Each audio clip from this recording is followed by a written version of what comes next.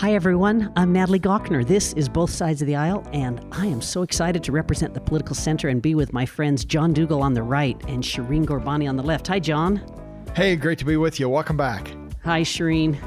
Hello, and special shout out to our Logan listeners. I had the opportunity to be up there this weekend and ran into a few listeners, so I just wanted to say hi. Love, love, love Cache Valley. But we're going to start, Shireen and John, by taking our feel international. So much going on in our world that's on fire, is how Nikki Haley puts it. And we've got a Congress that's passing funding bills for Ukraine, Israel, and Taiwan. That's the Senate, John. What do you see happening in the House? What I see right now is it's dead on arrival in the House. Speaker Johnson is sitting there complaining that it doesn't include border security, and he's correct on that. I think it's shameful that the House has sat there and complained and has not engaged on the border security. I think the House, as an independent body, should have been working on their own proposal, should have come to the table rather than sitting on their hands and stuff. And I get there were some fatal flaws in the Senate border proposal, but I do think it was a framework that could have been remedied to deal with border security. Am I right? It truly is the issue that so many Americans believe it is. Yeah. John, Shireen, am I right that the House won't even take up a vote on it? Is that your understanding? That's my understanding. That's one of my pet peeves, is just not letting something go to the floor. And sure as living, it's because they don't want a record of people voting, yay or nay, which is even worse. It's political. It's political, yeah. And an issue, again, that I think really desperately needs movement. And we were so close. And to just not even, as you're suggesting, John, to put together your own proposal and come to the table, or to have the courage to say, actually, solutions are more important than our partisanship. So we're going to try to get something moving and then work to improve it, I think is shameful. Mm-hmm. Shireen, stay with you for a minute. Our Senator, Mitt Romney, he took to the floor for a 5-minute lashing, basically saying, we have got to help Ukraine. I'll quote him. He said, if we fail to help Ukraine, America will cease to be the arsenal of democracy. It will cease to be the leader of the free world. Those are some strong words. Your comment on the senator. Yeah, I think he is becoming more and more of an outlier in his own party. And I'm, concerned to see that these kinds of comments, which used to be, I think, a mainstay or sort of a main narrative inside the Republican Party, are now considered sort of fringe. When I think about even the reaction that we heard after this vote from many senators, really disparaging Mitch McConnell, sort of suggesting that this approach to national security is not important in the same ways that it once was. I do think that we are a nation in decline, and I'm with Romney on his comments here. Mm-hmm. John, I don't know if you want to say anything more about that, but I also want to. Yeah, before we segue, let me just touch on from my perspective. I think most Americans do not want boots on the ground. They do not. They want to make sure whatever funding we provide Ukraine, there's oversight. But at the end of the day, I think we have to recognize Putin is a bully, and he will continue to take land and take countries over and over. This isn't just a one-off. I look at this kind of like Hitler. Oh, I just want Czechoslovakia. I just want the German-speaking part of Czechoslovakia, and then I'm fine. Yeah, that was not his intended goal. It was to take as much as he could get. Yeah. And I see Putin in the similar vein. He will take and take and take. He's a bully. And if we don't appropriately deal with him now, this will continue to be a global threat. Yeah. The saying, those who don't learn from history are bound to repeat it, looms large. And I just, from the political center, I'm just going to say it really makes me crazy that the Utah delegation doesn't unify on something like this. I think that Utahns would be solidly behind a strong United States that's a beacon of democracy in the world, and for our two senators to sit there and kind of dispute about it, it just frustrates me. I think that we're more unified than our politics make us look. I think that's right. But you also have the concern, which is tens of billions of dollars going to Ukraine, that there has been concerns about how it's been spent and monies that have been shunted off and lack of oversight.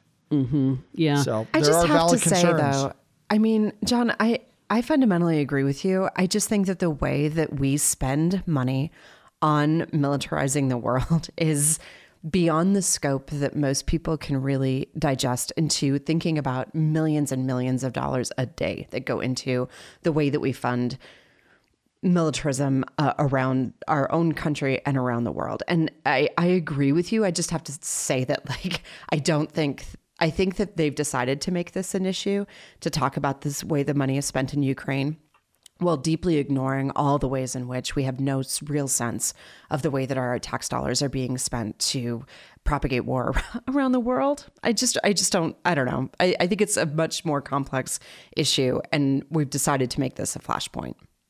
Yeah. Hey, Shereen and John, I just spent some time in New York City. I got to watch all the ads that pertain to the special election. Condolences. This is for the House member that was removed from office. What was he sanctioned? What's George Santos. Yeah, what's the word? It's not sanctioned. He was censored. Is that was he censured? Yeah. He was censured. Anyway, it was Tom Suozzi and this Mazi Pilip that were running. Tom Suozzi being the Democrat, and he won last night in a special election. A lot of people looked at it as a bellwether for what's going to happen in November. What I learned from these ads how mean it is. All they talked about was the border on both sides. So that's sort of interesting in New York City, and you're talking about the border. And of course, a lot of the immigrants have been shipped to New York City. But even more, I heard that the path to the Democrats getting the House back is through New York, the state, which I found interesting. You don't think of, you think of swing districts in the presidential, but you sometimes don't think of swing states in terms of taking Congress. But New York's one of these places that when you get out in Queens and Brooklyn, and you get some real movement towards a stalemate, I guess, between Republicans and Democrats and who will get the seat. Shereen, your quick comment. Yeah, so I think what we're seeing here, a couple of things. One is that the individual who won, the Democrat, previously represented a chunk of this district. So it was redistricting in which he either didn't run again or lost the seat. I don't think that he was the person. He ran for governor. He ran for governor. That's right. I was going to say, I don't think he ran against George Santos. So anyway, he came back in. Failed in his gubernatorial race, came back in and ran for the special election, really around the issues of, as you're suggesting, immigration, and was able to point to the absolute failure of the House to really move on this issue, to in fact reject movement on addressing immigration. So that was a big part of the story. Abortion continues to be a part of the narrative for Democrats, that there is a real threat, to a nationwide abortion ban that could be on the table if Republicans maintain control. And then there were other really specific issues. And I'm wondering if you saw ads that kind of drill down into those kind of district specific kinds of issues. And in fact, the SALT tax, I think, is one of them that was coming up over and over again. So there are these sort of finer details of what's happening on the ground in that space. But I think it's a good sign for Democrats moving forward. But I also believe that we can't just rely on these issues to carry us forward. People have to organize. Yeah. Hey, John, so the margin in the House just narrowed. Yeah, it's 2 votes. 2 votes. Yeah. So, and SALT tax that Shereen's referring to is not a tax on salt, but it's a state and local tax deduction, which is something at the federal level that, they capped with the Trump tax bill. But before that, it was open-ended, and it favored, if you will, high-spending states, which tended to be liberal states, in terms of tax policy, that, all federal taxpayers would subsidize those that could deduct their higher local and state taxes. Yeah. Hey, just as we finish out this segment, let's talk for just a minute about former President Trump and the immunity case. He's asked the Supreme Court to intervene. This is President Trump to halt the D.C. Appeals Court ruling that rejected his claim of total immunity for his actions following the 2020 election loss. This is the special counsel Jack Smith starts to grow in importance right now as we watch this jockeying with the courts. John, quick comment there in the 2 minutes we have left in this segment. Yeah, so I do not think he's going to win in the Supreme Court. Yes, I do think the president has certain immunities within his official duties, but there's a certain point at which, no, he's going to be held criminally liable, and it all depends where the court draws that line to say inside this bubble, you have immunity, and outside this bubble, you do not have immunity. And I think what will probably happen is the court will take it and kick it back down for the lower courts to figure out exactly where that boundary is. Yeah, Shireen, I'll bet that Trump loses the immunity case before SCOTUS and wins the Colorado ballot thing before the Supreme Court. I think that's right. I would agree with your guess. I would also say that I think, this to me, especially the issue around presidential immunity, is absolutely showing his cards. I do believe that that former President Trump is running to stay unaccountable for the ways in which he's broken the law. And this to me is a complete tell. So I feel like I hope that people take that seriously. I'm afraid that they won't, but this man is not good for our country, and I don't think is a reasonable person to put back in our highest office. Yeah, Natalie, you mentioned the Colorado case, and even quote unquote the liberal justices were very skeptical about whether or not the president's included within the amendment, to what extent it should apply to him, to what extent Congress should act before somebody could be removed, whether or not he could still be on the ballot, because even if he were to get elected, Congress could still remedy and say he's eligible to serve. There's all sorts of things. And so it sounds like, it was probably going to be 8-1 or even potentially 9-0 in favor of keeping him on the ballot. Mm-hmm. There's a long novel being written in this right now. Hey, let's take a short break, and then we'll talk about local news. I'm Natalie Gochner with Shireen Ghorbani and John Dougall. Stay tuned, everyone. Shireen Ghorbani on the left. John Dougall on the right. Natalie Gochner in the political center. This is Both Sides of the Aisle, and we want to jump to local news. There's a lot of it, but just right before, let's talk about the special counsel who issued the report in the Biden document case. It's interesting. It wasn't so much about the classified materials as it was about the president's age and memory. And in the document, the special counsel was quoted as saying that the American public would view President Biden as a well-meaning elderly man with a poor memory. Ouch, Shireen. Ouch. I have to say, I'm sure John will have a lot to say about this because he called me to tell me about an article that he sent me regarding it. I am not here to tell you that I believe that, we have what appears to be a rematch of Trump and Biden, and that either of these people are not expressing concerning lapses of memory. The way in which Biden has conducted himself, the success that he has had over these last 4 years, given the tightness of the Senate and the House, and a Republican House at this point, the monumental legislation that he's been able to pass suggests to me that he is able to do the job. I also think that when people are being deposed or they're in these kinds of conversations, memory is often used as a tool. I can't remember. I don't remember the specifics on that. We've seen that over and over and over again. But let me be totally transparent. I think that both of our candidates for president at this point, what looks to be Trump and Biden, I think it is time for a new generation of leaders. I don't believe that we're there. I don't know that we're going to see Nikki Haley emerge, for example. I don't see a future where Biden steps down, but this is where we're going. And I frankly continue to trust that he has the right people around him and the interests of this country at heart. Yeah. John, let's have you comment. But as you do, I just want to mention that I think it's interesting, the age argument, memory argument in a state like Utah that has so many senior men who, govern, make decisions for the predominant faith.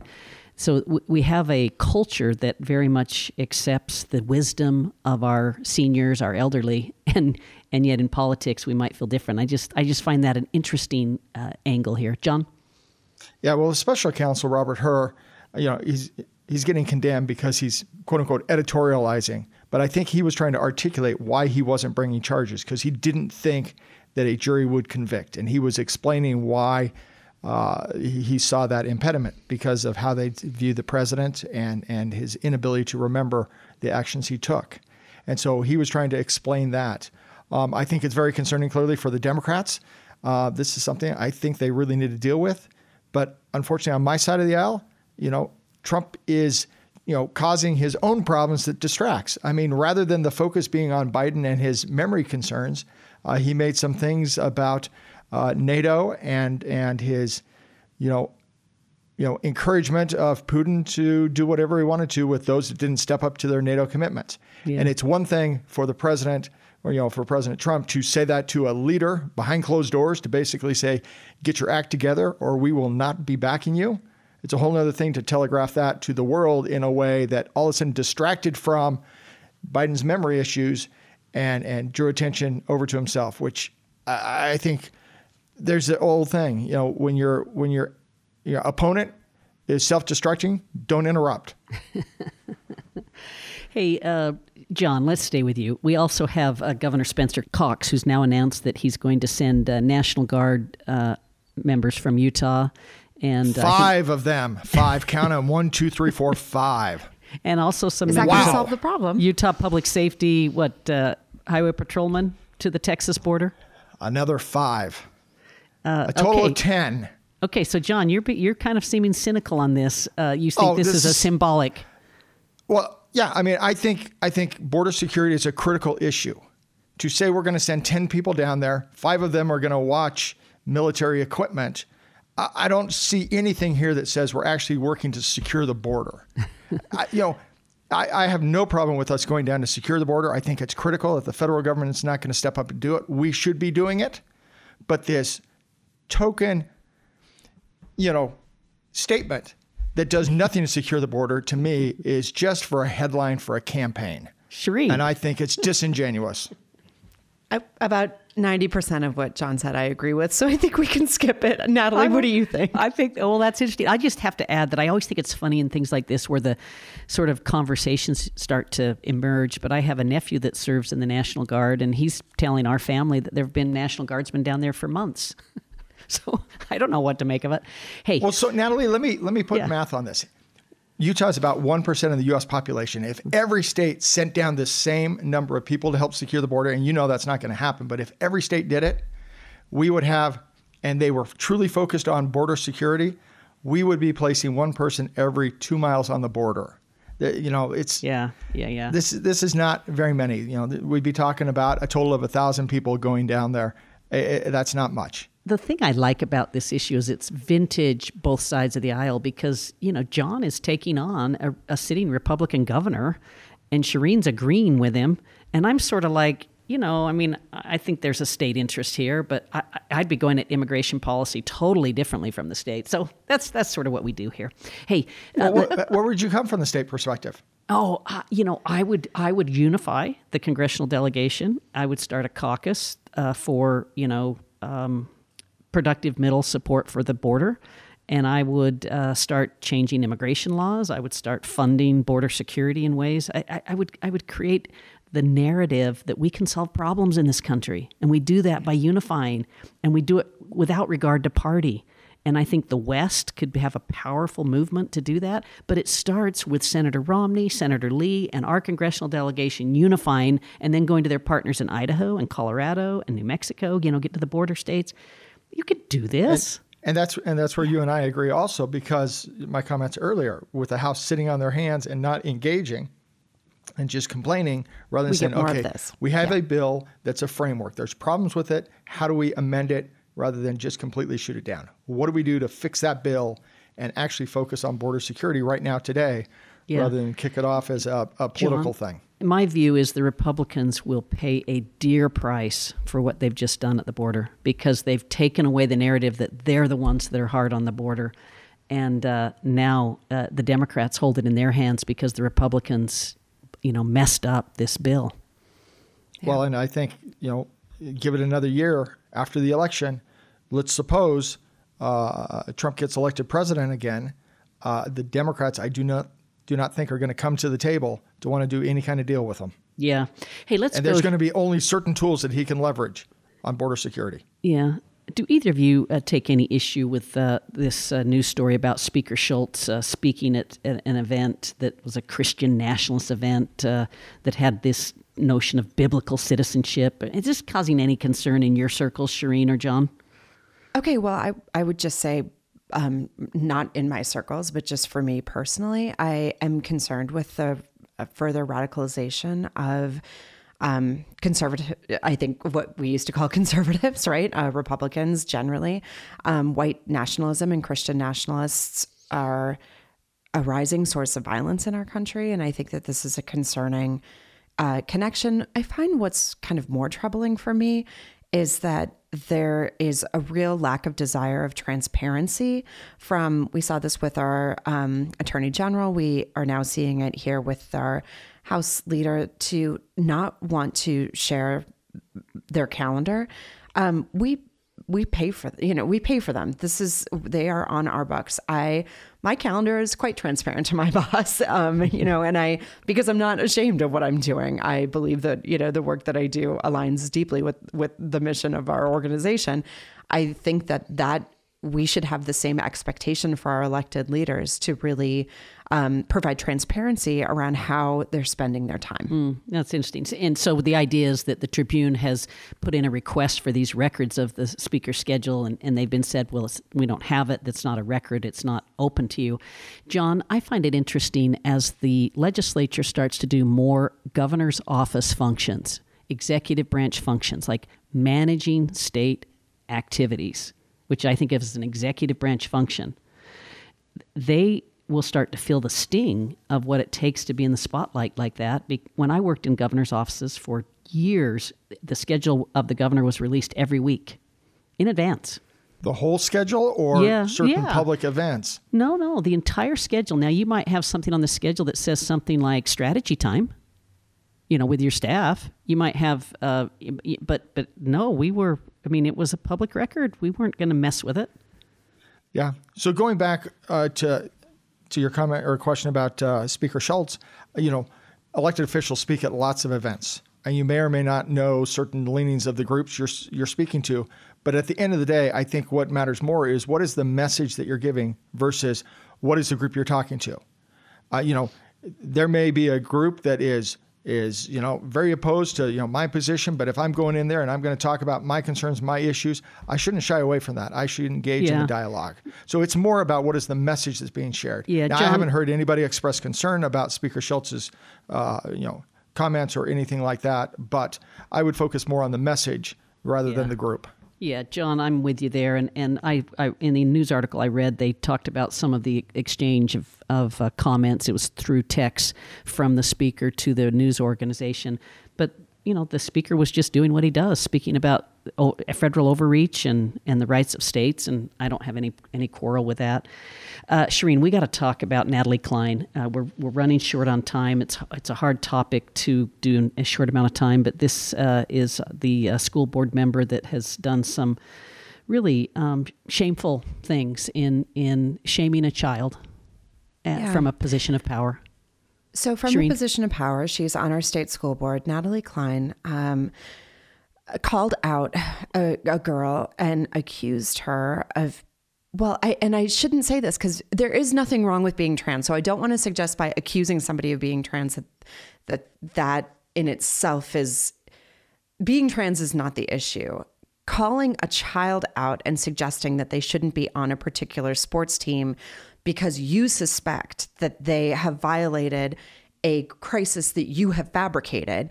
And then the amount of targeting that went after that family, that school, that child is reprehensible. The level of anger that I have over this, to think about that poor kid. I was a very funny looking child. Like I would say that I was sort of an ugly kid because for a long time, and I really embraced it. And you know what? The amount of harassment that I received because I lived offline because it was the 90s probably saved my life. The level of targeting that these children experience because elected officials have created a fake crisis around gender identity is disgusting to me. And I'm so upset for these families. And I'm so bothered by a litany of people who have come forward who vote on or advance legislation that continues to reaffirm this belief that trans people are somehow wrong. Those people coming out and then trying to shame Natalie Cline for what she did is also just too much hypocrisy for me. So I feel like the level of rage that I have is not productive. So what did you think? Well, John, we only got 30 seconds. Let's what should the state do? Natalie did more to help her opponents than they ever did. Yeah. And so, and I use think shameful. You're going to see the legislature doing anything they can to oust her. I use shameful. Shireen used reprehensible. John, what word would you use? Outrageous. Yeah. Outrageous. Well, that's our show. Thanks, everybody, for listening. We love being together, and the program's produced by Anthony Scoma. Have a great week, everyone.